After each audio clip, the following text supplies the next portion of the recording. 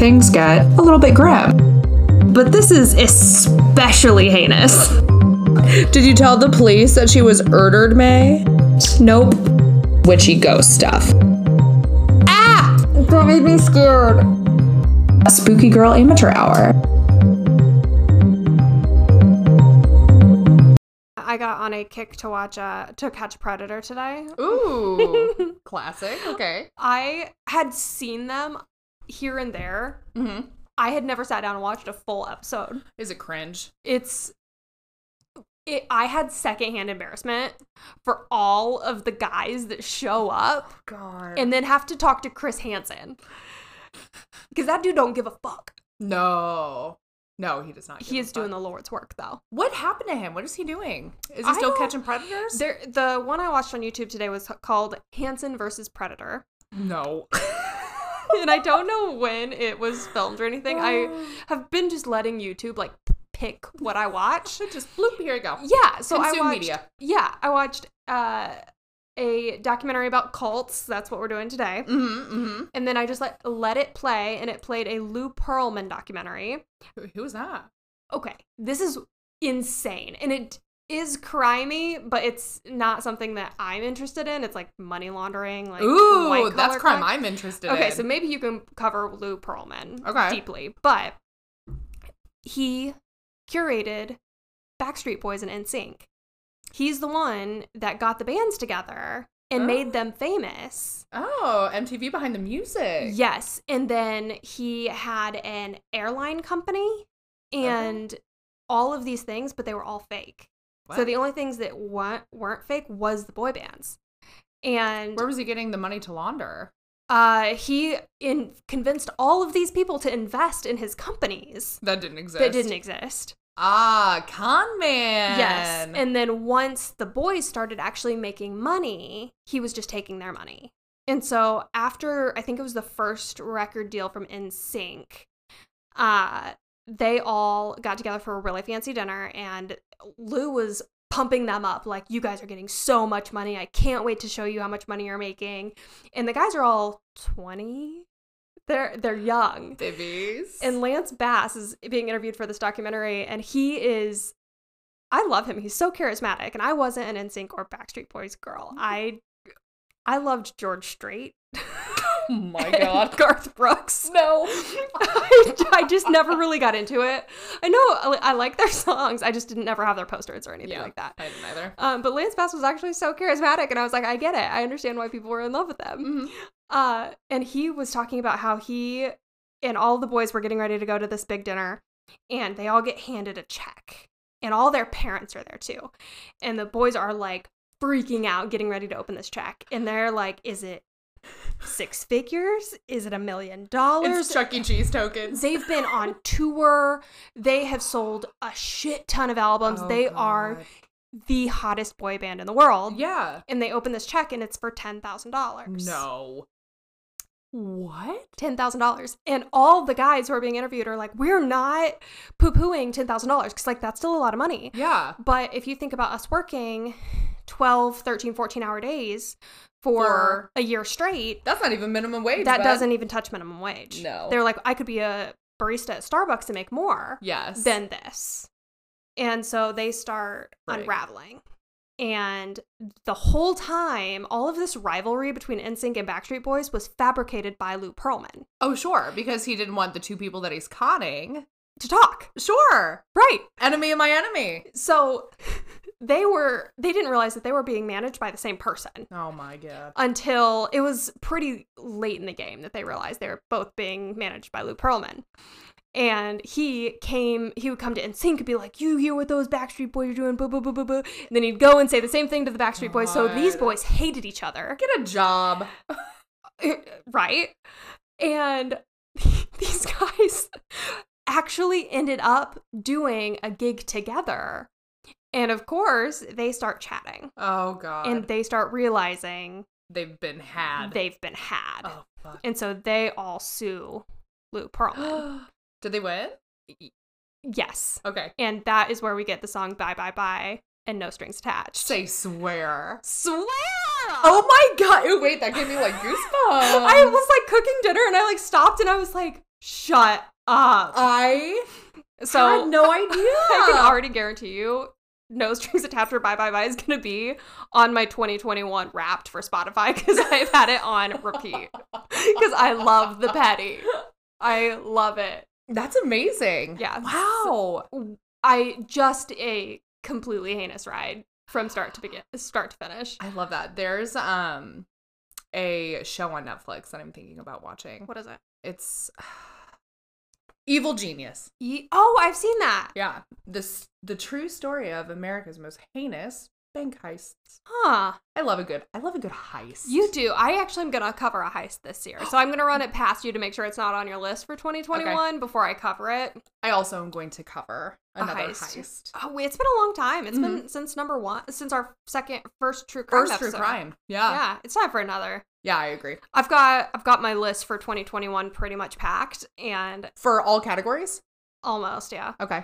Because I'm insane. I still have a few open slots. Like, I'm booked out through April, but I still have some, like, open stuff. So if anybody has something they would really love to have covered, just let us know. Email us. Mine's in pencil. Truly it is in pencil, because I knew that my insane brain would not let me scratch something out. No. In my planner. Of course not. So I definitely knew that I was going to have to write it in pencil. So it's fine. Ian and I accidentally bought the same planner.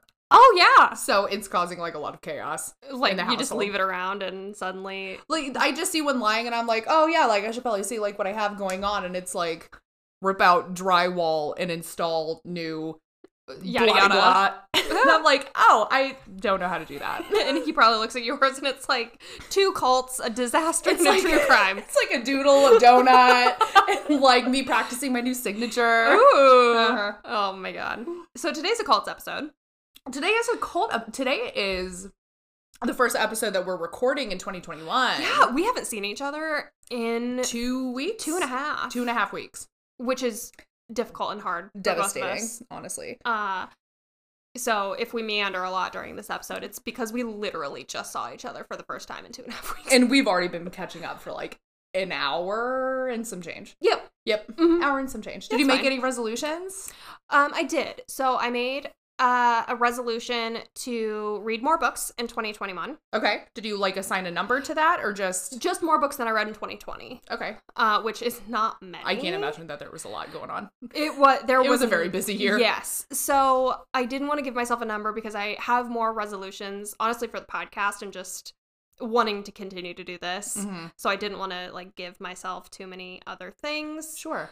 I'm really over like weight loss. I'm gonna spend this many hours at the gym. So I just want to be healthier. Yeah. Like I want to treat my body kinder and not want to die when I walk upstairs.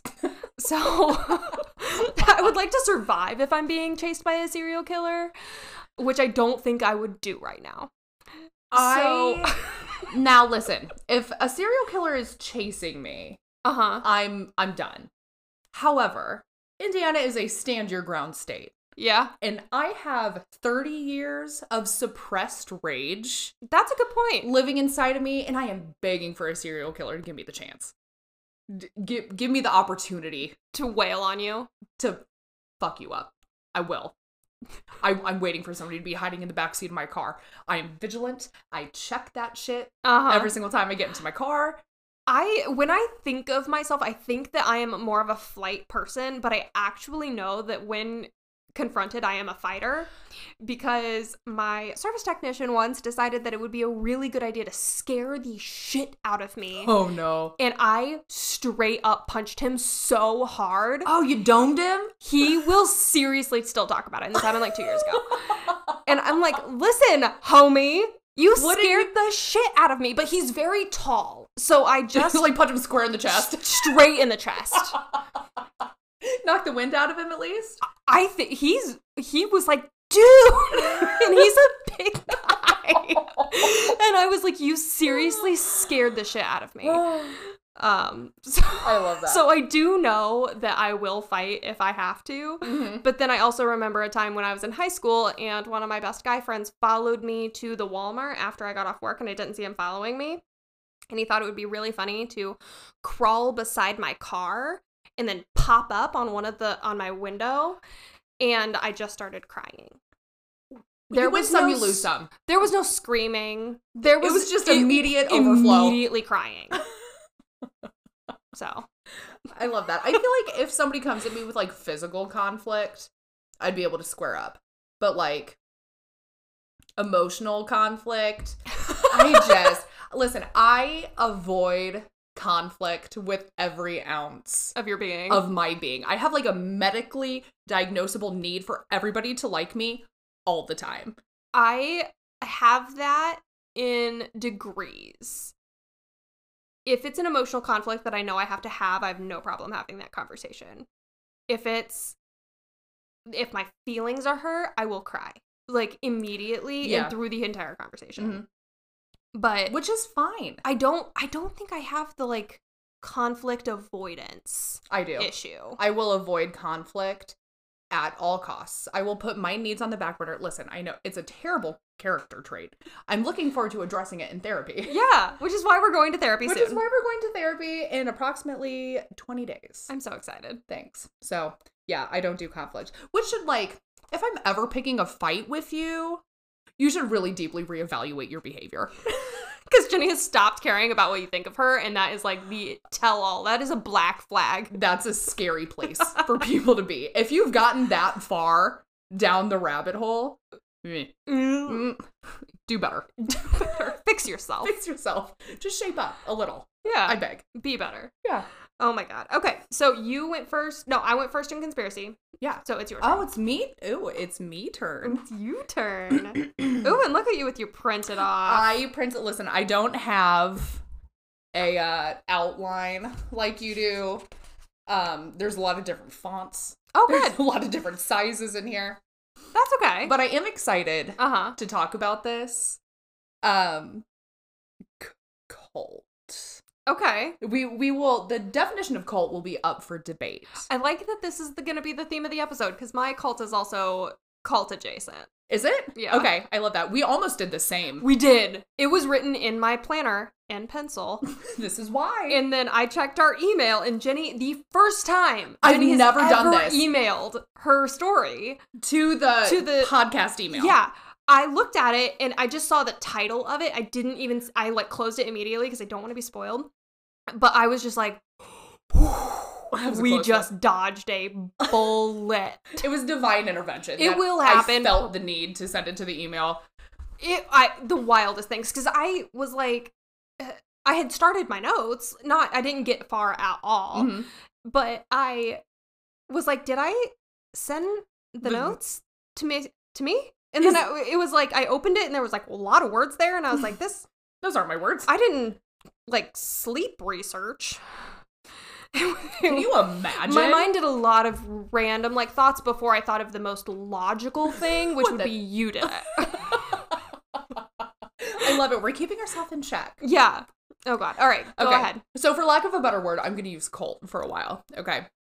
So founded in 1955. This cult is labeled as a millenarian, plural, UFO religion, New Age, syncretic cult / religious group. That's a lot of adjectives. These are all categorical items that people sort cults into. Okay. Mm-hmm. This is like straight on their Wikipedia page. It like identifies it as this. Okay. They self-identify as a spiritual practice and not a cult. They do. Mm-hmm. Well, you're not going to come out and be like, I'm a cult, unless you're Jared Leto, I guess. I'm a cult. Spoiler alert. Right. So I'm gonna let everyone draw their own line in the sand on this a little bit later. Sure. In case you're wondering, millenarian is the belief by a religious, social, or political group or movement in a prophesized fundamental transformation of society, which is a thing that we see a lot. Like, the end is coming. The lizard people are rising up. Apocalyptic. Yes.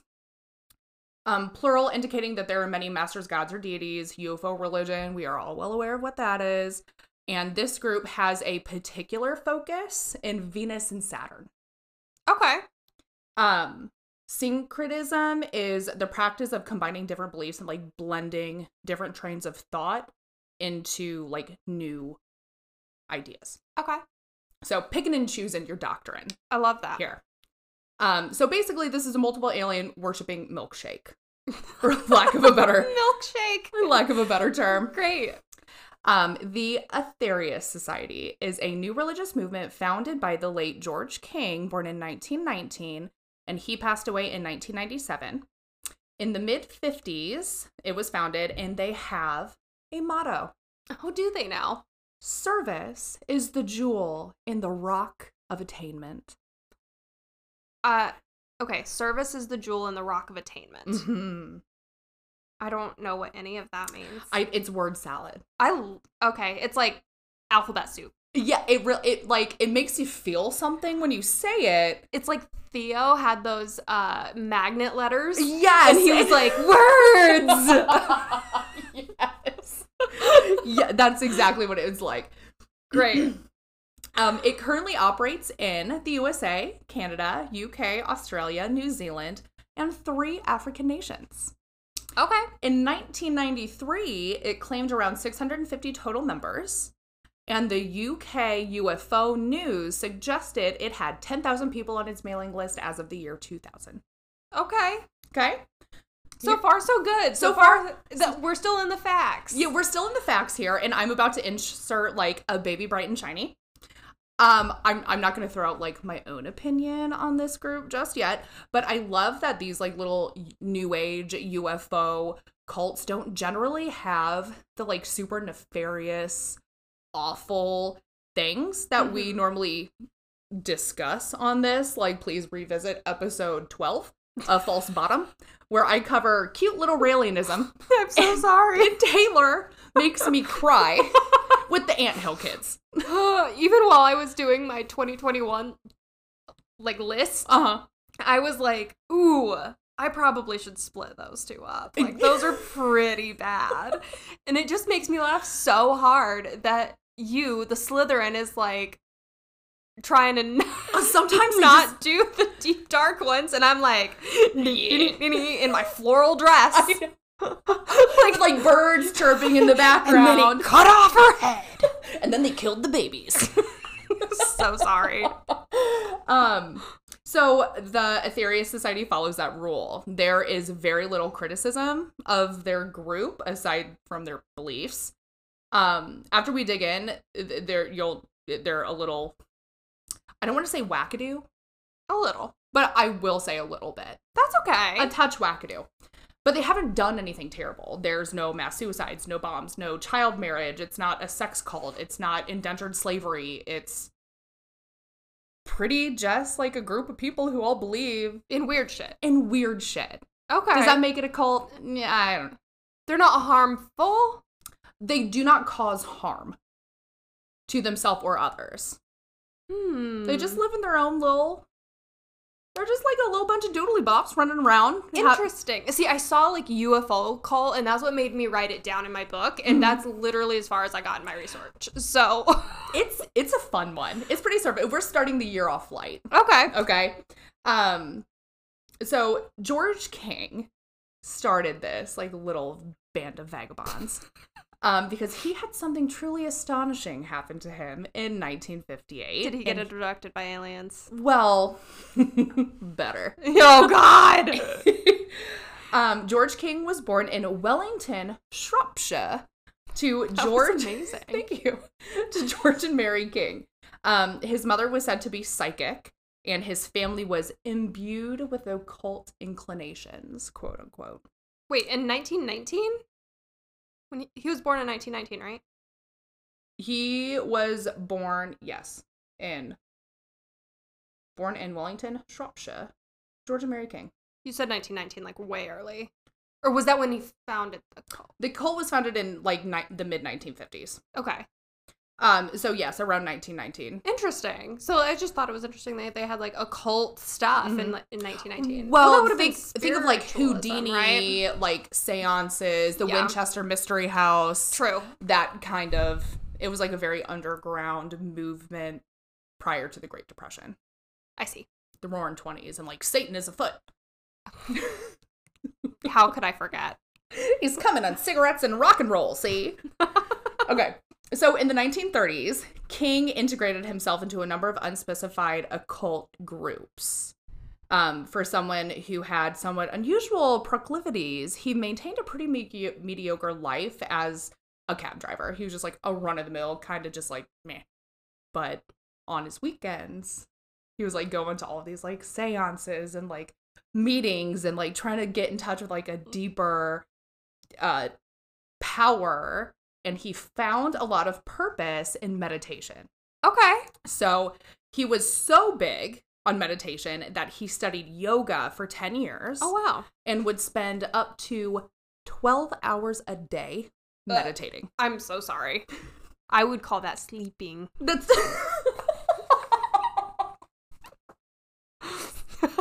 He's like, no, I'm very calm and meditative. I'm sleeping. So you take naps, buddy. Yeah. So he spent all these years meditating 12 hours a day. Jesus. Until he became so in tune with terrestrial knowledge that he became a knower. It is a self-appointed term. How did he become one? I'll tell you. As King recounts it, he was sitting alone in his London flat one day, fooling around with altered consciousness meditation, when suddenly out of the blue, a voice, identifying itself as Master Aetherius, issued him a commandment. Prepare yourself. You are to become the voice of interplanetary parliament. He states that although he was initially shocked by the statement, seeing as it came from thin air, he didn't question his sanity, and he knew he had heard it due to his mastery of all terrestrial phenomena. Did you, bud? Did you? Is that mastery of it? Okay. Listen, I don't know much about meditation because I get very bored easily and then I fall asleep. I can't turn my brain off. I cannot. I don't think that I can. I don't know. But if you were able to turn your brain off, one of the two things could happen. And I realize there's probably more than two, but like in my mind, it's two. So you're either going to make yourself insane because your brain has to fill the void that you've created and it'll just fill it with random shit. Yeah. Or aliens are going to look and see like a vacant vessel. A vacant body. And they're like, that one! Swoop, get him! Wrap him up, boys. Take him to go. He's free. He's vacant, nothing. Unarmed. He's drooling into his own lap, just like, shoop, zoop him up. An unarmed husk. Freaking zooted. Get on out of here. We're going to Saturn. That's what I think has happened. That very well could be. And several days later, an unnamed yoga master, he would not reveal who, King knew was alive and well living in India, appeared by walking through the locked door of his apartment and taught King exercises in order to bring him closer in touch with the cosmic masters, who would soon use King as the, quote, primary terrestrial mental channel. Interesting. Mm-hmm. So that's enough word salad about the origin. Yeah. Tell me about the things. Here's new fresh word salad yeah. about what the cult does. Yeah. Okay. The society asserts itself as a liberal religion, stating, nor does God favor people of one religion over another, and certainly not people of one country or race over another. A ex-member of, no, I don't want to say ex-member of the cult, like he was excommunicated or anything, but Stefan Isaacson noted that it evolved into a complex religious belief system that included an extraterrestrial hierarchy of various spiritual masters and such concepts as universal karma and religious healing. The religion's goal is to prevent worldly destruction by improving cooperation between humanity and various alien masters, by using spiritual energy to improve the spiritual caliber of the world. The society has claimed that various disasters may be prevented or relieved by prayer, often aided by, quote, spiritual energy batteries. I beg to differ. They're meant to store healing psychic energy, these spiritual energy batteries. The society also believes that it is to prepare the way for the next master, who is a messiah figure, who will descend upon Earth in a flying saucer. Oh. Possessing magic more powerful than all of the world's armies. Wow. The society is named after Aetherius, a being king channeled and continuously channels through all of his life and through the formation of. He just got a straight up direct line. I mean, he is aliens. Just wired right in. They're on WhatsApp. They snap each other. He's getting messages left, right, and center. Never doesn't have signal. No, always. It's aliens. They got satellites all over. Yeah. In Aetherius society teachings, various religious figures come from different planets. And throughout history, cosmic masters such as Buddha, Jesus, and Lao Tzu have come to Earth to teach mankind the right way of living. They're regarded by the society as avatars. Krishna, for example, is from Saturn, which is the home of a cosmic hierarchy or interplanetary council, while Jesus and Buddha are from Venus. The society therefore claims that these religions sprang from the same source and their principles were identical. These beings are, however, spiritual beings on another dimension or plane, as the idea of corporeal intelligent life on the other planets was known to be unlikely in the 1950s. Okay. So they didn't really have little green men. Right. And the Greys and yeah. Because that all came in the 70s. Yeah. When your people. Betty and Barney Hill. The other episode that made me cry. Yeah, that one. Yeah, that one. They kind of perpetrated that idea. So in their mind, they're just it's these conscious energy vibrations that are from the solar system. Some granola hippie shit. Some crunchety, crickety hippie shit. The society's concept is that these beings exist on a spiritual level by maintaining a higher vibratory rate, which can be lowered, and then explains the reported blinking in and out of UFOs. They just kind of glitch in and out as they so please. Sure.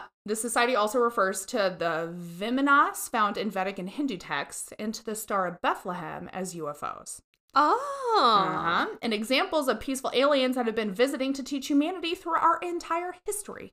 I don't necessarily think that that's bananas. It's not all the way bananas, for sure.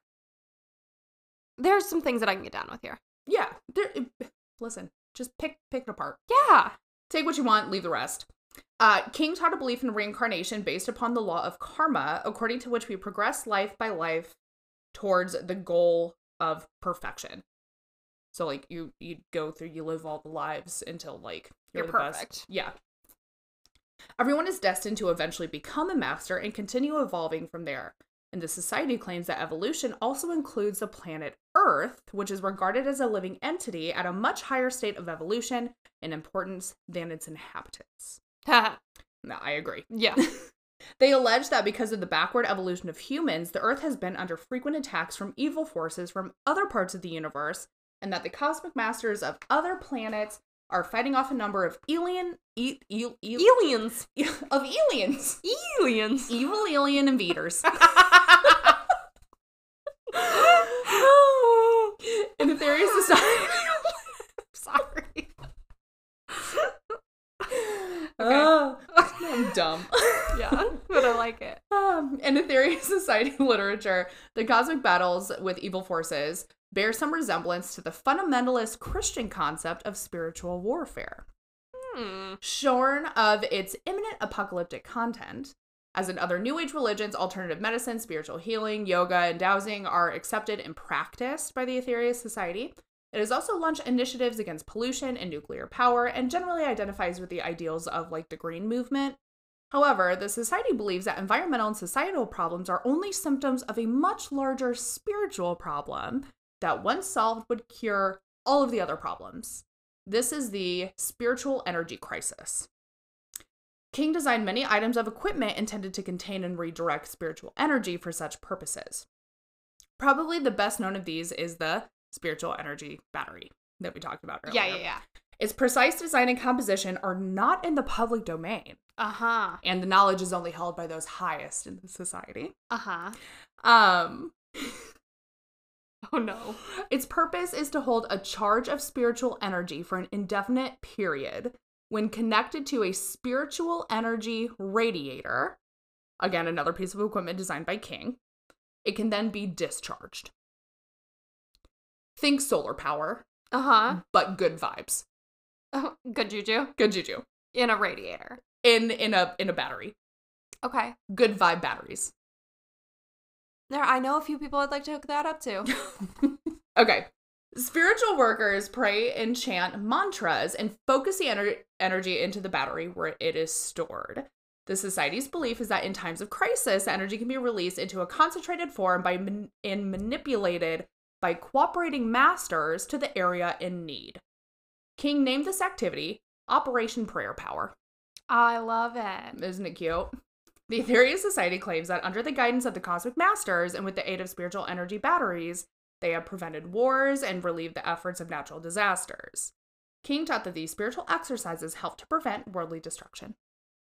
To help with this, the Ethereal Society regularly engages in spiritual pushes, in which they pray and meditate to draw prana to Earth from an orbiting spaceship known as Satellite Number 3. Oh. Forget 1 and 2. Yeah. Satellite Number 3. Which increases the amount of spiritual energy available. It's like cranking up the volume on the vibes. Okay. Pump up the jam. Pump it up. Oh, God. They claim that the satellite is shielded from telescopes and radar. And in, quote, Operation Starlight, which happened between the years 1958 and 1961, King and various members climbed 18 mountains throughout the world. Jesus. So that the mountains could be spiritually charged by the Cosmic Masters using King as the link. Can you imagine? Just like some crotchety old man standing on the side of a mountain and being like, I'm charging it. And he like is a speck of dust on top of this mountain. Everybody be quiet. Shush. I'm trying to catch a vibe. So one of his followers like picking their nose, like downwind. Oh my God. Okay, all right. So he's charging mountains. Kombucha. Like this is all I can think of. Like organic granola. And it's not GMO. Oh my God, I can't. We're raw vegans, actually. Members often make pilgrimages to these mountains where they have painted the movement symbol up there, believing that they receive more power than they can send out to the world through prayer. They believe that service to mankind is the most essential yoga or religion. Okay. Which I don't disagree with. Yeah, no, that's fine. The methods, maybe. I mean, we're not hurting anybody. No, I have a qualm or two. Yeah. But do you? Okay. So what do they believe? Yes. And please tell me. What do they actually physically go out and do at their meetings? At their meetings. At their meetings. Do they take minutes? Well, their website is happy to explain it all in their What They Do section. I love it. Which I will now present to you. Yes. The Ethereal Society is very active in giving spiritual service in a number of different ways. Here are some of the things we do. Numero uno, cosmic missions. The 5 cosmic missions performed by the Ethereal Society are the most important aspect of our work. Each of these involves direct cooperation with advanced extraterrestrial intelligences known as cosmic masters, although no physical contact with these beings is required for the missions to be performed successfully. Of course not! No! Nay. Nobody's taking selfies with aliens and being like, look what I got, bro. They're on a different vibrational plane. They have no need for iPhones. I guess. Nobody's trying to get it on TikTok for the clout. Oh my God, I can't. I'm sweating. Okay, so in their words, Operation Prayer Power, In the cosmic mission known as Operation Prayer Power, members and sympathizers meet on a regular basis and chant mantra and visualize spiritual energy being directed towards an individual who is praying in a very dynamic fashion. Whatever the hell that means. The person praying is in turn directing this energy into a spiritual energy battery, a special piece of apparatus which can store spiritual energy for release in times of need to bring about healing, peace, and upliftment. Anyone sympathetic to the Society's beliefs is welcome to observe an Operation Prayer Power charging session, but to take part, a small amount of training is required. Pilgrimages. The Society organizes regular pilgrimages to holy mountains. Pilgrims come together to send out spiritual energy to the world as a whole, their prayers being highly potentized because of the energy contained within the holy mountain. Oh, God. This is my favorite. Okay. The 12 blessing services and power circles. Oh, God.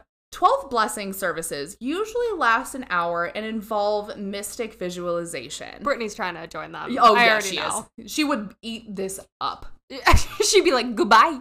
I'm a cosmic master, goodbye. Forever. I'm moving to Portland. Britt, no. I'd go with her. I'd follow her. I know you would.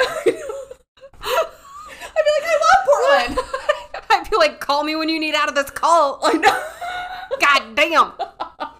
Taylor would infiltrate from the inside and rise to, like, the leadership rank and then dismantle Just to dismantle it. Yeah. Sounds right. Okay, so it involves mystic visualization, dynamic prayer, and the chanting of mantra, as well as the practice of the 12 blessings itself. We also send absent healing through mantra and visualization to people who have requested it. If you would like to request absent healing yourself, please contact your local center. Power circles are very similar, but do not always include absent healing, and, as the name would suggest, involve a seating arrangement either in a circle or semicircle. Duh. Perfect. They offer divine services. Do they? These usually involve mystic visualization, dynamic prayer, and the chanting of mantra. A recording of one of the 12 blessings is normally played, as well as an address by Dr. King or by a minister, priest, or bishop. They usually last 1 hour. New visitors sympathetic to the Society's belief are always very welcome. They offer lectures and workshops. What? Uh-huh. Where? So, I'll get there. Okay, all right. I'll get there. I'm hanging on. Certain experienced members of the Society give lectures and workshops on a wide variety of subjects. Are they coming to IPFW? I hope so. If they are, we're going. I would go to that omnibus lecture in a freaking heartbeat. It includes spiritual healing, extraterrestrial life, UFOs, karma reincarnation, spiritual power, prayer, yoga philosophy, yoga breathing, enlightenment, psychic development, intuition, the Mother Earth, holy mountains, ascended masters, meditation, numerology, pendulum dowsing, which is one of my favorite kinds of divinations, positive thinking, and kinesiology. Oh! These are often a good starting point to familiar yourself with the Society's beliefs. Cool. Good starting spot. They also have commemoration services, if you want to celebrate some of the most significant cosmic events in recent history, such as the primary initiation of the Mother Earth on July 8th, 1964. I'm sorry, what? Mm-hmm. The Primary initiation of the Mother Earth is when the Mother Earth was initiated primarily on July 8th, 1964. That's very specific. It's very recent. Okay. Such commemorations give reverence and power to these important happenings. They also have spiritual healing. As well as absent healing, the Society offers contact healing. This is given free of charge, though donations are always welcome. Oh my god. Each session has to be booked by appointment at one of our centers and lasts around half an hour. It is based on an understanding of the flow of spiritual energy through the major chakras in the aura. So it's Reiki. Yeah. Basically. This is not faith healing. And belief by the patient in the technique is not required for it to have a positive impact on them, though this may help. While there are countless instances of excellent results in this method of healing, no guarantees can be given. And professional medical care should always be sought where necessary in addition to receiving this complimentary treatment. Listen, I'm here for the disclaimers. I don't hate it. Like, they're not going to be the kind of cult that's like, no, you have to eat dirt for 7 days and then bury yourself up to the neck in mud. Right. Like, it's not like, cancer, it's the devil. No, we will give you Band-Aid juju. Uh-huh. And then also go to your primary care physician. Yeah, we're just here to, like, assist. Yeah. just help. We're just here to help. Ancillary. It's climb mountains. Yeah. Catch a vibe. It's cool. To inquire about any of the above, please contact your local center. If you live near where Taylor and I live, your local center is located at 3119 North Campbell Road, Royal Oak, Michigan, 48073. I've been to Royal Oak. Oh, you have? Yeah. Oh, well, you can reach them at michigan@aetherius.org or 248-588-0290. They also offer 6 branches in California, 1 in Florida, New Jersey, another branch in northern Michigan, and Virginia. In light of the global pandemic, virtual 12 blessing services are offered Saturdays at 5 p.m. Pacific time and Sundays 5:30 p.m. British time.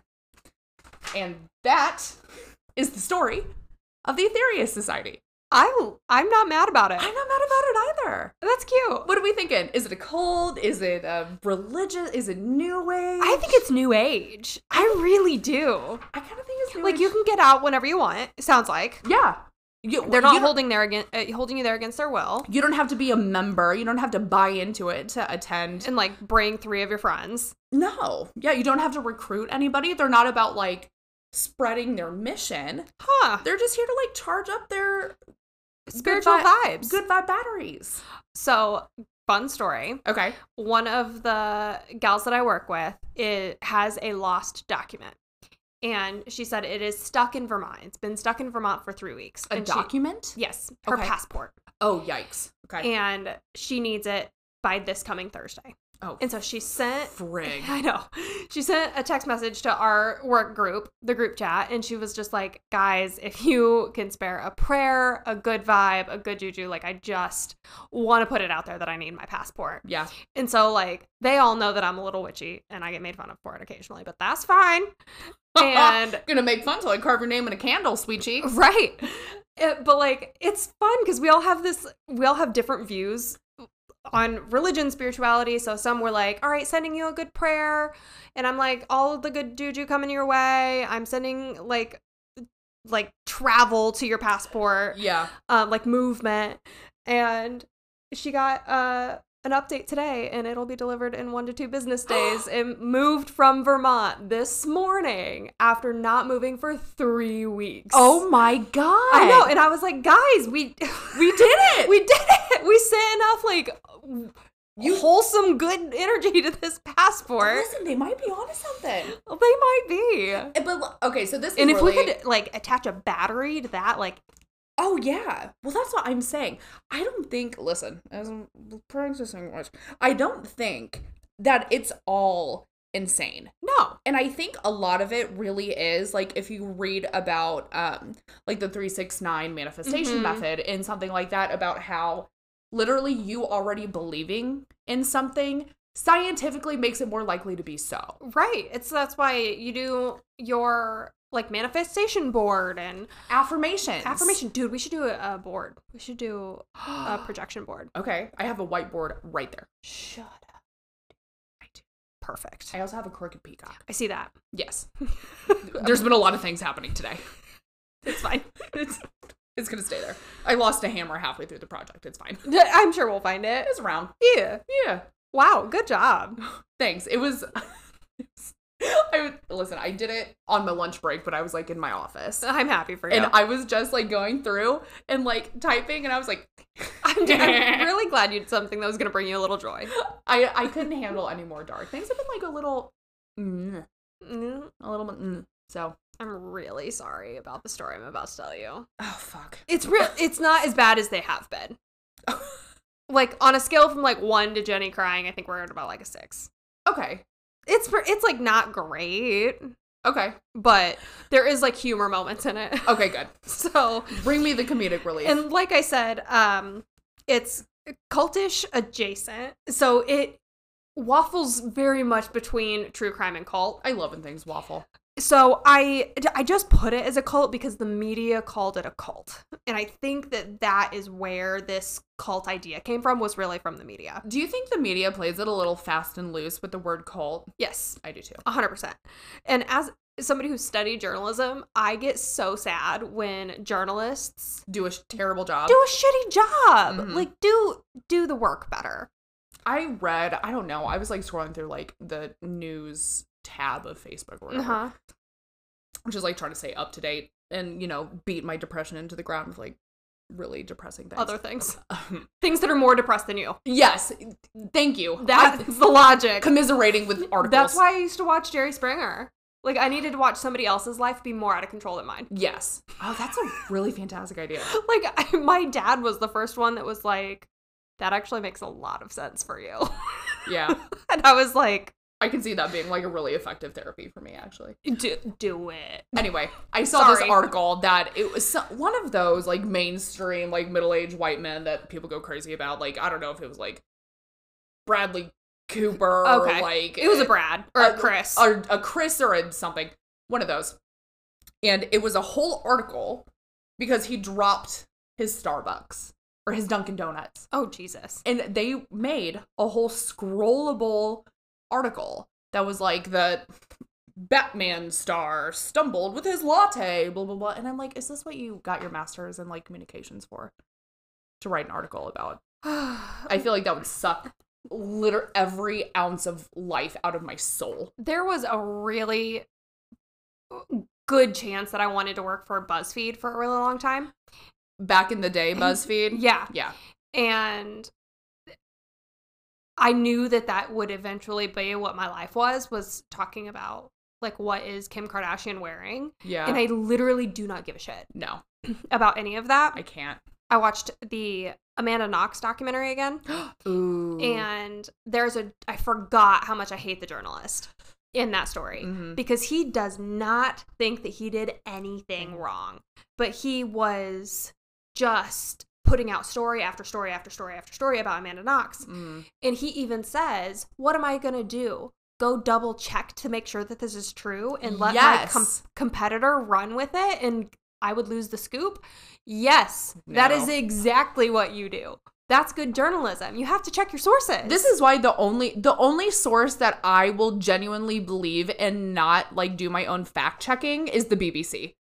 It's so I hope hard. he got demoted to, like, paparazzi. I hope so, for fuck's sake. Yeah, that's all they are when, like, these, like, true crime stories get really sensationalized. Yeah. The journalists become paparazzi. Yeah, it was really sad to watch the documentary again because at the beginning when they're pulling...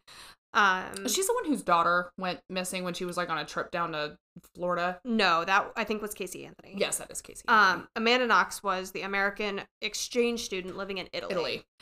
And her roommate gets murdered. Yes. And they think she did it. Yeah.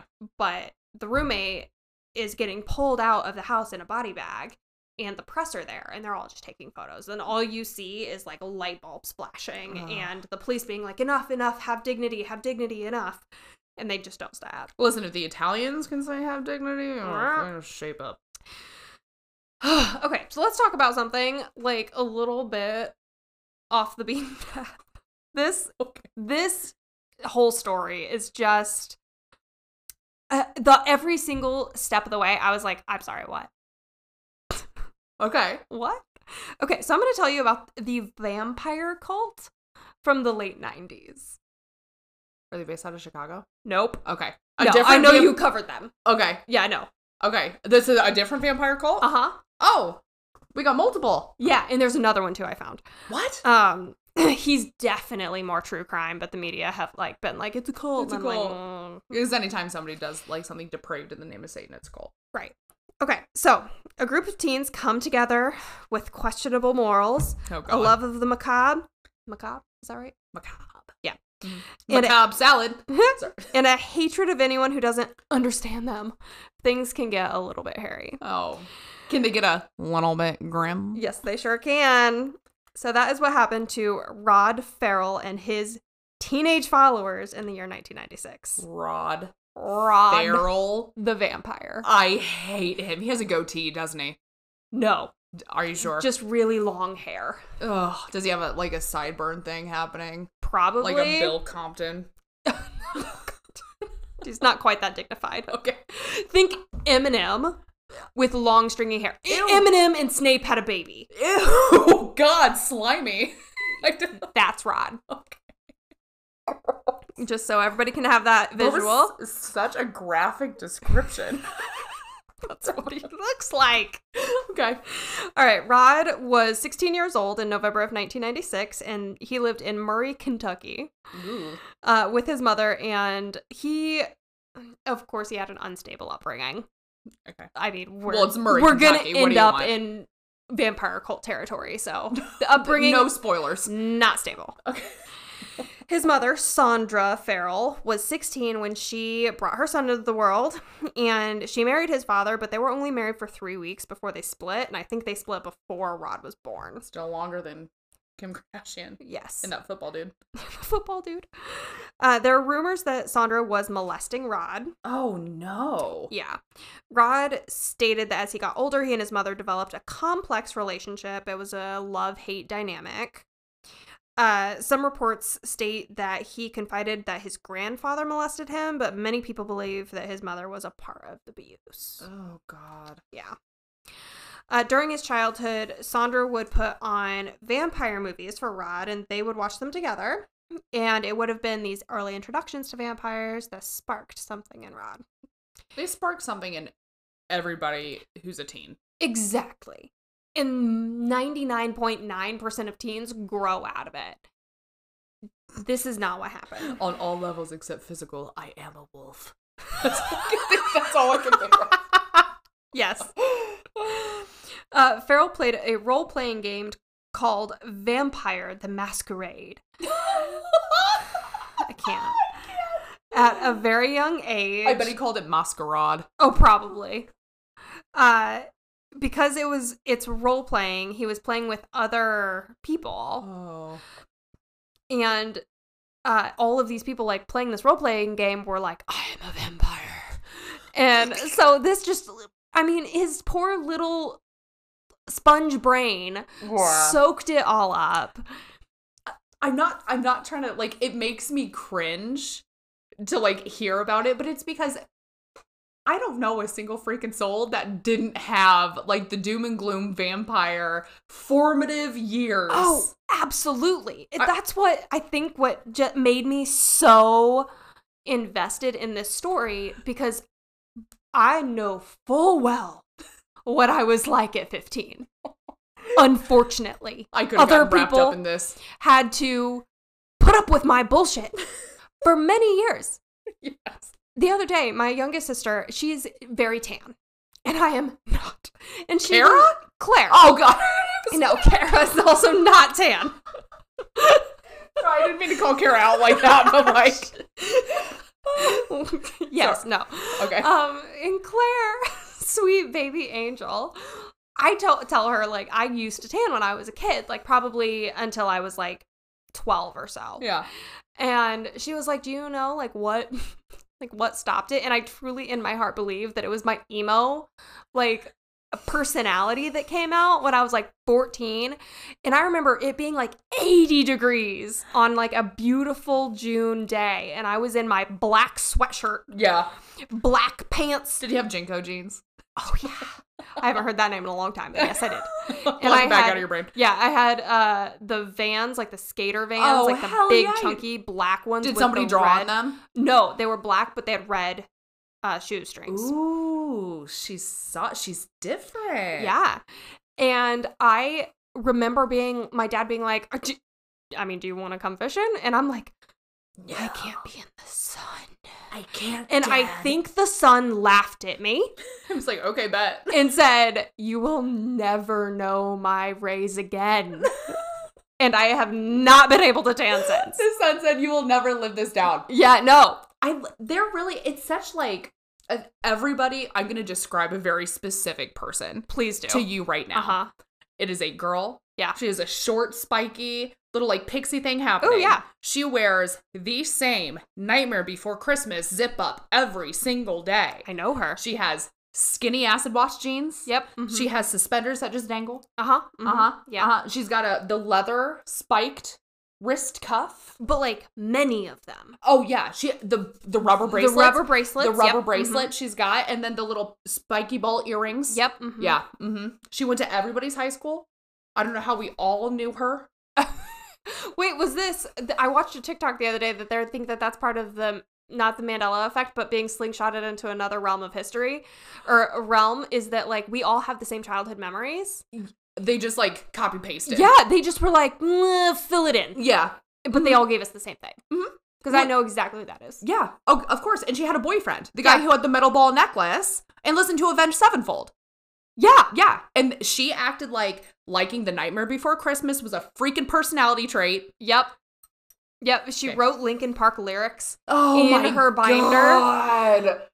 Oh my God. She always sat in the back of class. She always sat sideways in her chair. Oh, yeah. Yeah. But she was actually really smart. She was really smart, but she didn't want to apply herself or engage in class because she was too dark and distant. Right. And her parents were like normal and have like their shit normally different. And she would like sneak Smirnoff Ices out of like her dad's garage fridge. She'd have a fuzzy nasal and be like, "Whoa, I gotta go listen to Korn." Okay. Anyway, this is a group of those people. Yes, it is. 100%. Love it. Okay. Masquerade. Yep. Okay. In an interview with Crime Watch Daily, Rod said, and I quote, "Everything I was listening to was dark. It was based on hate, war, death, pain. That all my music, all my movies, all that I watched. My bedroom was an array of the darker side of the occult, such as Necro-Comicon." Wait, Necrom. Taylor, strike that from the record. I like Necro-Comicon. No, it sounds stupid. Necronomicon. Yeah. I have that book. I do. The Satanic Bible. I had upside down crosses. Good, Aleister Crowley. This is my favorite. I had broken shards of glass just lying about in the corner. Freaking edgelord over here. I had hooks and metal cables wrapped around looking like a hell razor. Oh, listen. With like every Slipknot CD lying open on his dresser. One. Yeah. In this same interview, he says that he was a sexual deviant by the age of 16, and he couldn't count the number of women that he'd been with. Really? He would do any drug he could find. LSD, heroin, cocaine, and he would just mix them together.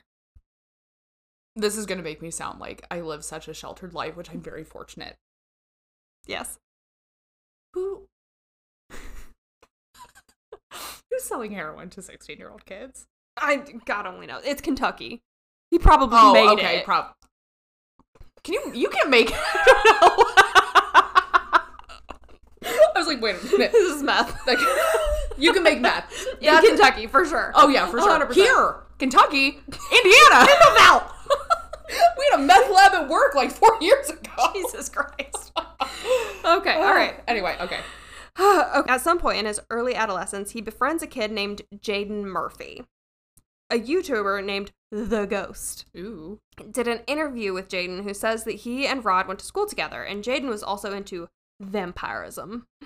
And he knew that Rod was into it as well. And The Ghost asks Jaden how he got into vampirism, and he says, and I quote,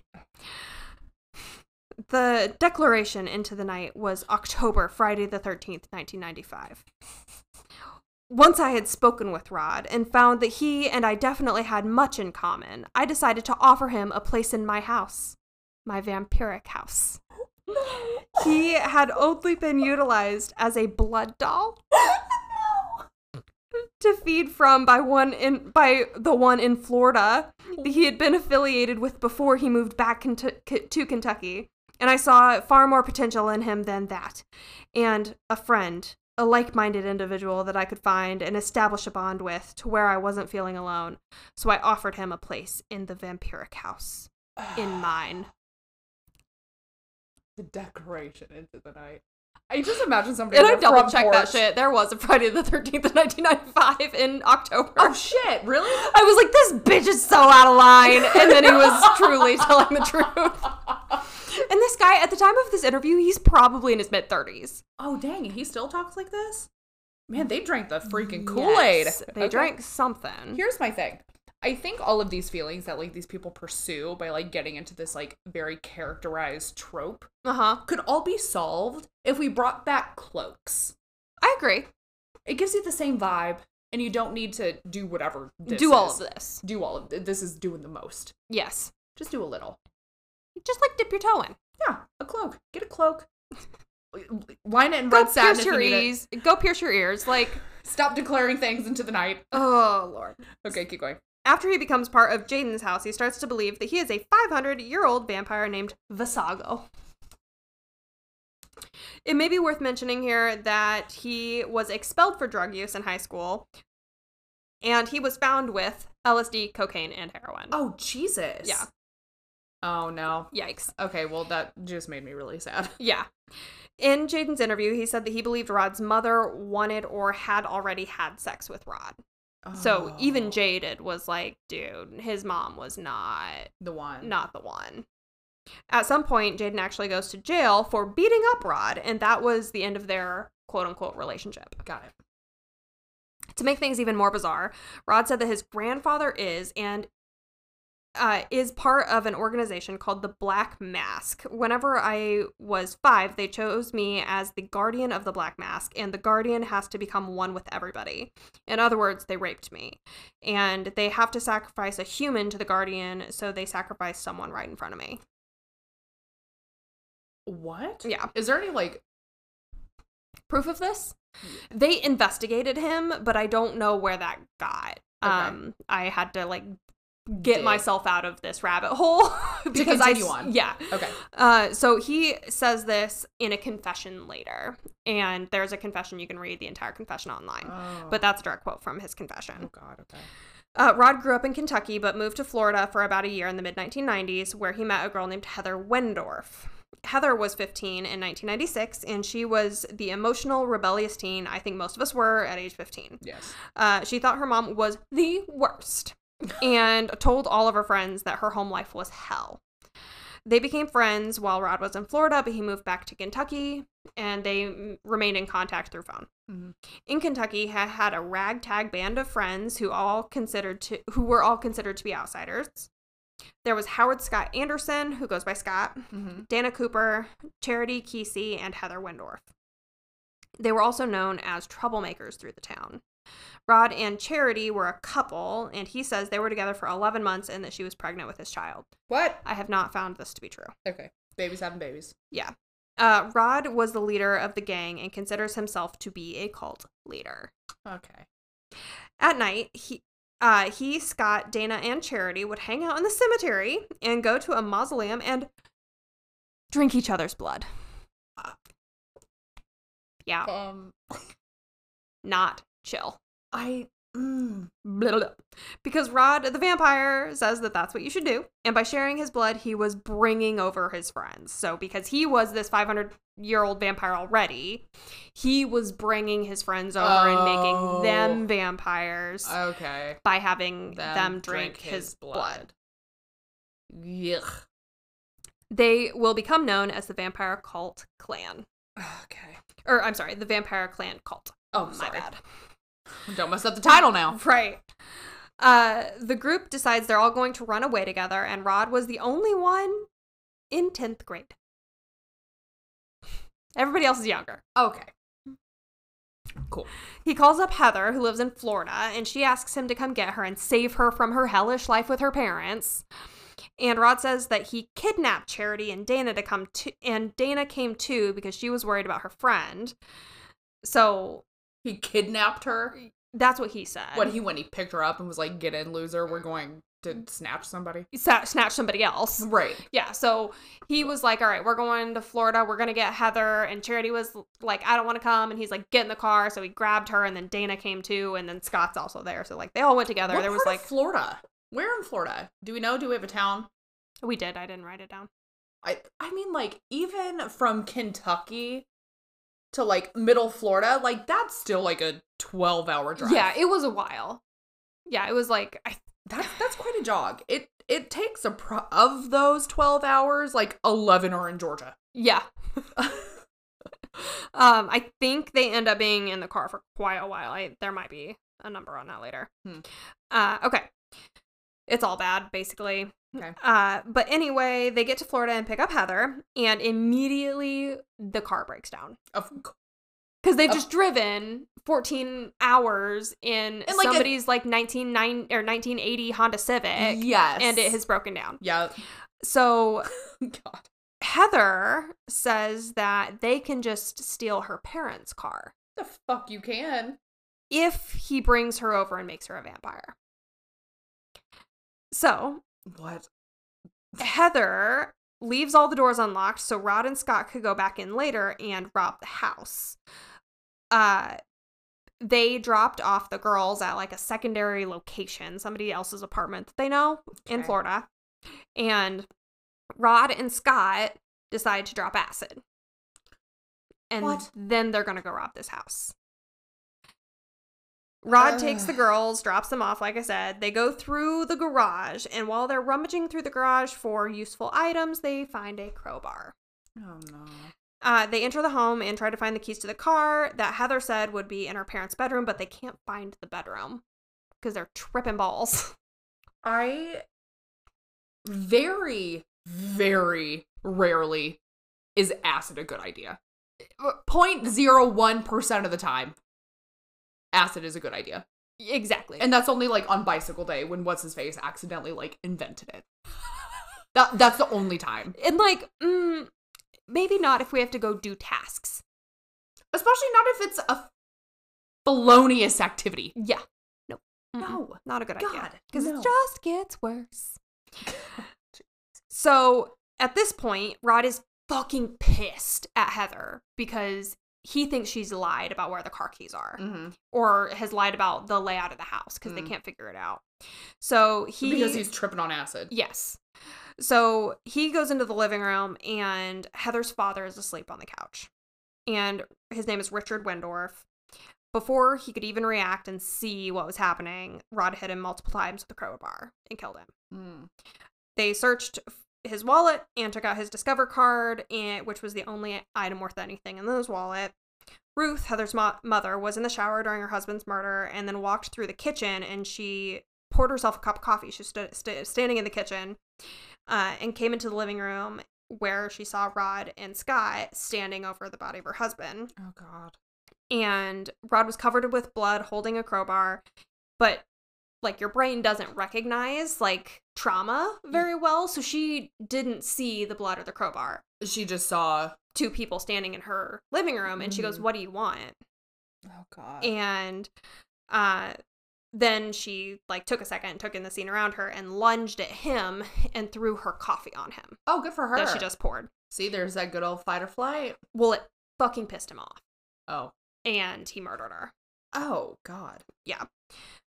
Should have donked him with your mug. Right. And in his confession, he says, "That really pissed me off, so I killed her too." Yep.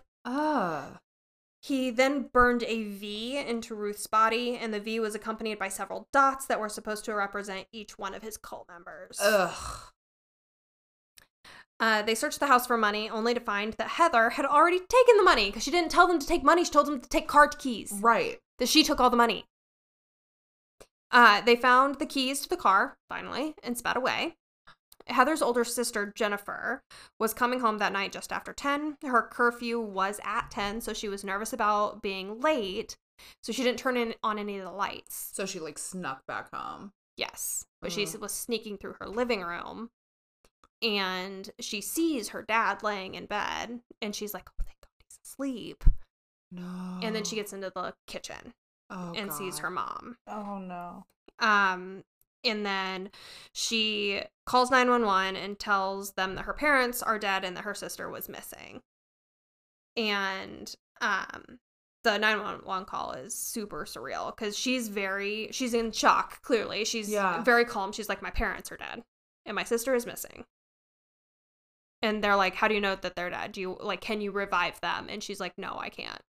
Like, there's no hope. There's not a revive." So she called 911, like I said. The band of 5 teens went on the run, and they were on the run for 4 days. Oh my God. Mm-hmm. Really? Yep. They drove from Florida to New Orleans, the home of vampires. Duh. Well, where else are you going to do? Right. You're going to find the voodoo queen. Between Florida and New Orleans, they were stopped by police 5 times. Rod tells Crime Watch Daily that he wasn't arrested because they were looking for a crazed teen killer, but he was articulate and polite. And I'm like, didn't they run the plates? Like, they're Did driving a stolen vehicle. for people who are dead? Right. What? They were stopped 5 times. For what? I think Looking for yeah. the... Yeah. And they're like, can't be him. No, he's such a nice guy. Such a nice little white boy. This little Snape-looking dude over here, so polite. Totally fine. Oh my god. They were running out of money. Sure. And Charity was like, oh my god, my grandma will like totally help us. So she calls her grandmother, who then rats them all out to the police. Good job, Grandma. And they were apprehended at a hotel and spent a week in the Baton Rouge jail before being extradited back to Florida. So there's a lot of footage from the jail and like interviews and stuff from all of them. And there's a surveillance video of Charity and Rod like making out so disgustingly in the middle of this interrogation room. It turned my stomach. Really? Like the worst, like tongues out, groping. Ugh. Gross. Fucking ew. In the police interrogation room? Yes. Like, she's, like, sitting on the table, and he's, like, between her legs, and they're, like, bleh. It's gross. I was horrified. What? Like, you just killed somebody. I'm horrified. It was disgusting. I want to make that a gift. Oh, God. How did the police let that happen? Like, stop, you were children. Separate them! What? Why are they in the same interrogation room? Bad Okay. policing. Okay. So, Bad policing. Rod confessed to the crimes, and you can read his entire confession online. It is super disturbing. Did you read it? Yeah. It's like 3 pages long. It's very disturbing. He's clearly in need of a lot of help. I mean, he talks about his relationship with his mother, and then like this black mask guardianship thing. And do you think any of that was like part of like the fantasy, or was like part of like a narcissistic like sociopath like trying to create some kind of, I don't want to say, but like I think he was trying to create a reason for the sympathy towards the crimes that he did. That, and I think that he was creating this narrative to fill and make a reason for why his life was so bad. Yeah. Like why his childhood was the way it was, and he just like told this thing so many times that he started to believe it. It just like embodied the suffering that he was subjected to. Yes. And then drugged the... What is Heather doing all of this? Like during all... What is she up to? What's happening with her? Freaking out. Okay. So I think we'll kind of get into it here in a minute, but basically the whole thing is, did Heather know that Rod was going to kill her parents or not? Was it premeditated? Right. Okay. And they tell Heather that her parents are dead about an hour outside of the Florida border. And they said that she freaked out for the rest of the way to Baton Rouge. And at the end of the day, the jury did not believe that she had anything to do with the Was murder. she acquitted? Yes. I think that is probably enough suffering. Right. For one child to bear. So, Scott... okay, hold on. Rod confessed all the crimes. He says all the girls were innocent and that Heather didn't even know what happened to her parents until they were halfway to Louisiana, where she freaked out for 100 miles or so. He said that Scott was just an accessory and that he didn't actually kill anybody. He just like came along and watched it happen. Sure. Jennifer Wendorf, Heather's sister, took the stand and said that she thought her sister was the mastermind behind the whole thing. Whoa. Yeah. Ooh, can you imagine testifying against your freaking sister like that? The only family you have? Right. But she truly believed that her sister organized this entire thing. Well, she said that she had like a really toxic relationship with her family. Yeah. Yeah. So maybe she was like a problem child and she was just like looking. Maybe. I don't know if we'll ever know. I don't think I want. I don't think I want to know the truth on that one. Yeah. Makes my Charity heart hurt. was convicted of 2 counts of third-degree murder, robbery with a deadly weapon, and burglary armed with weapons or explosives. She was sentenced to 10 and a half years in prison. Dana Cooper was convicted of the same charges as Charity, but was given 17.5-year sentence. Okay. I'm not sure why. I couldn't find. Maybe they just found her more culpable. Maybe. Scott was convicted of the same charges Rod is going to be convicted of, and was sentenced to life in prison. He was later changed to a 40-year sentence with time served. Oh. Rod was convicted of 2 counts of felony murder, and he was sentenced to death, but it would be later reduced to life in prison without the possibility of parole. He was a minor. He was the youngest person to be on death row in the U.S. history. Florida will kill you no matter what. If you blink wrong. If you blink wrong, Florida will send you to the freaking chambers. Yep. In 2015, the U.S. Supreme Court ruled that juveniles getting life without the possibility of parole was unconstitutional, and that all people who fit that description would be resentenced. Oh. The judge resentencing Rods gave a 55-page decision and said he has adjusted to incarceration and he has a good prison record.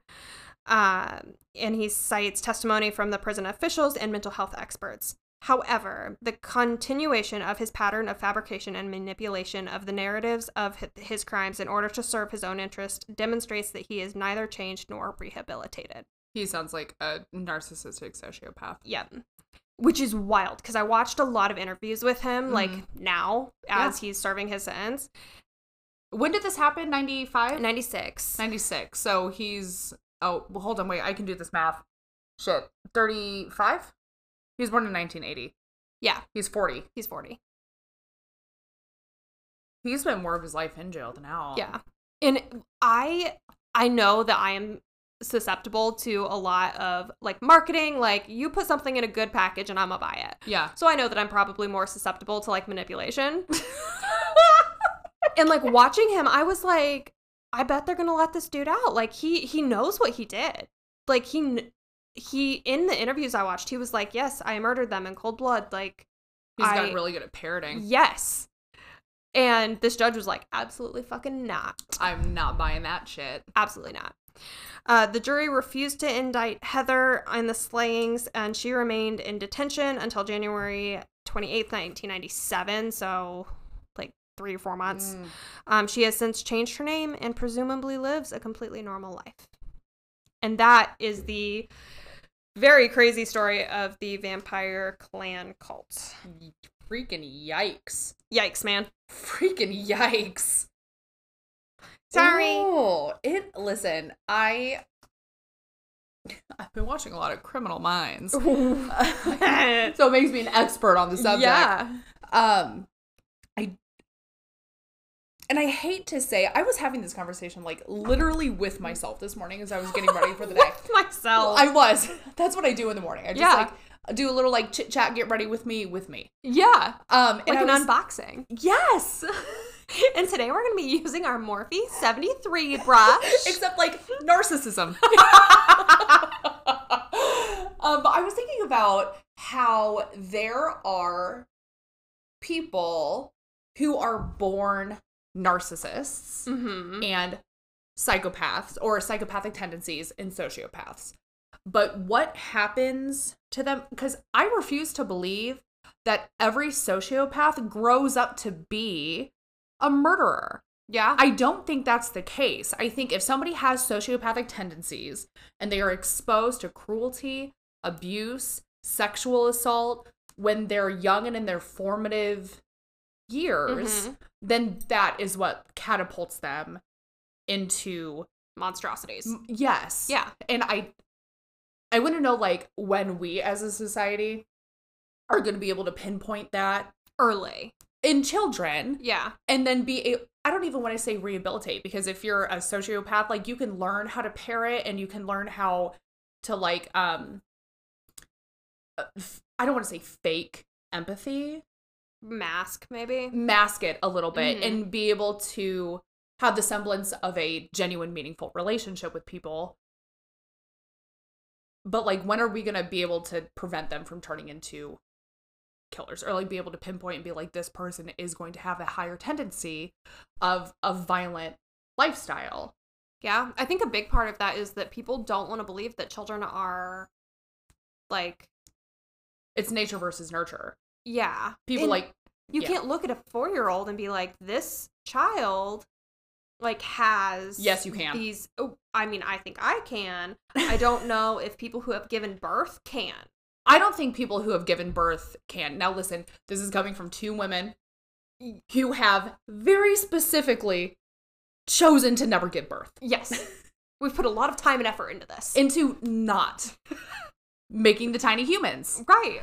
I think that something happens to you chemically when you give birth to a child that happens to humans and nobody else, so you don't eat your young. Yeah. Like, there is a emotional and chemical reaction that happens there, so you love that child unconditionally. Yes. Not saying that, like, step parents or any adoptive parent... I'm adopted. My parents loved me deeply. Yes. But I think those are bonds that can be forged, and not necessarily just because you gave birth. But I think for somebody who gave birth to that child, it is hard for them to see negative traits in that child. Yes. I agree. 100%. I think it's evolution and survival. Yeah. But with that being... What if the sociopaths are the evolution?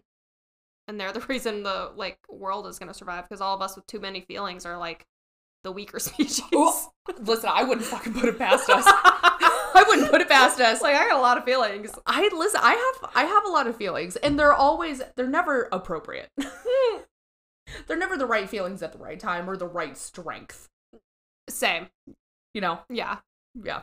Oh my god. So, I don't know. I just think it's something interesting to think about, that, like, had Rod never been subjected to abuse like that, because it sounds like he was really good at parroting and imitating later in his life, if he would have been able to develop those skills earlier and just, like, lived a regular life. And I think that it was just the perfect storm. Like, he met that Murphy, who was also dang old Murph into this, the very specific level of weird subgenre, weird stuff. Like, I think we all knew the girl from earlier in the story. We all knew her. We all knew that mostly harmless. Like, she probably wasn't going home and drinking out of a blood bag. But again with the blood buckets, to meet another human that is like, yeah, man, I'm gonna, like, drink blood in cemeteries. Like, how random does that have to be? Yeah. But I would say it's probably less and less random now that we live in, like, such an integrated world. Yeah. And I think that if you have 10 people who all feel 10% of this, like, one thing, when you get them together and they just, like, feed and compound, and all of them are isolated and they're all craving community and inclusion and friends and that kind of bond, this just so happens to be the thing that they're bonding over. And then I think it starts to spiral, and that's where we get cults. What's your bright and shiny for the day? My bright and shiny is that, sorry, this is gonna sound so weird out of context. The Proud Boys, oh god, stopped backing the blue today.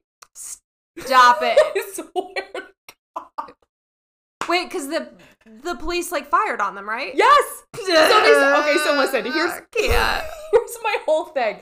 And there's so many, like, conservatives who are pissed off at the government because U.S. only got their $600 stimulus check instead of, like, a $2,000 stimulus check. So now all the Republicans are like, the government doesn't care about us, and the liberals stopped, and the Republicans stopped, and blah, blah, blah, blah.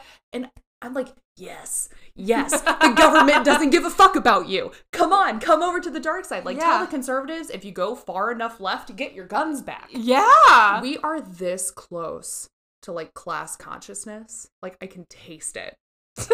I can taste it. I can see it coming on the horizon. I can see the joy in your face. It's close to your heart. I'm like, yes, we're all libertarians.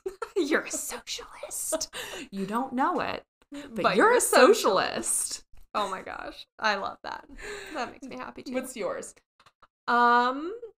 So Ancestry did a huge update to their website. Oh, yeah. And I did the Ancestry DNA a few years ago. Mhm. And I worked on a family tree for a really long time. Or I didn't work on it for a really long time. I got really far back on like my paternal grandmother's side. Okay. So at some point in like the 1600s, everybody just is John. And it got very confusing and I just had to stop because I couldn't figure it out any further. A lot of generations of Johns. Yes. Mm-hmm. So I saw the update and I got an email about it and I was like, yeah, I could give it a shot again. Mm-hmm. And I ended up getting like a bunch of new hints on the people in my family tree, which was just like me, my mom, my dad, my grandparents. Mm-hmm.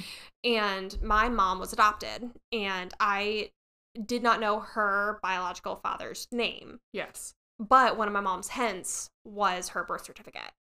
And so I found my biological father or grandfather on my mom's side. What? I know. And my mom's whole side is basically from the South. Like they all lived in Pennington Gap, Virginia. Okay. So at some point they kind of That's like the country. Yeah. That's the OG country. Yeah. Would not recommend going there. 0%. Okay. But they somehow like kind of start meandering over into Indiana into like the Marion area. Okay. But I found that this person, his name's Bion, Bion, Okay. actually lived in Fort Wayne on Berry Street. I What? found the apartment that he lived in. What? Thanks to Ancestry.com. And How long ago? In the 70s. Whoa. What? Yeah. Is he still alive? Wild. No. Okay. He's not. So it was just a really weird, but I got really far back on that side, which I've never been able to get far back on because I didn't know half the story. Yeah. So, and now they have these things called through lines on Ancestry where if somebody else has taken DNA and they've marked their DNA public, Mm-hmm. you can actually look at your trees and see how they match. And then you can like copy paste like their tree to yours. And so I was able to be like, yes, this is that person because my third cousin and I share the same DNA. Oh, that's cool. And we're able to like meet in the middle. It was wild, but it was so fun. And I've been obsessed. I love that. That's how I found my birth father's family through Yeah. 23andMe. Mm-hmm. I love it. It's cool. I found my grandmother, I found her high school yearbook. So Oh there my God. are so many people that are on Ancestry that have been uploading documents. And I mean, I did the thing. I paid $25 to like get access to all these documents, whatever. And I took a picture of my grandma's yearbook and I sent it to her. And I was like, look at you go with your glasses. And she's like, where did you find that? The internet. I'm like, the internet. And she's like, that's on the internet. You're gonna ha! I love that. There's a local bookstore here called Hyde Brothers that I love very much. And they have a whole section of northeastern Indiana yearbooks Yeah. from all of the years. That's so cool. I just like to pick through them and just like look at all these people who had like really vibrant lives and whatever. In like the 50s. Yeah, Yeah. it's so cool. It's just cool. It's fun. I love that. What a fun, bright and shiny. Yeah. So that's it. Well, thanks for listening to this like super duper long episode. Yeah. Yeah. Go follow us on the social medias. You know that you can find us on Instagram, Twitter. We have a Facebook group.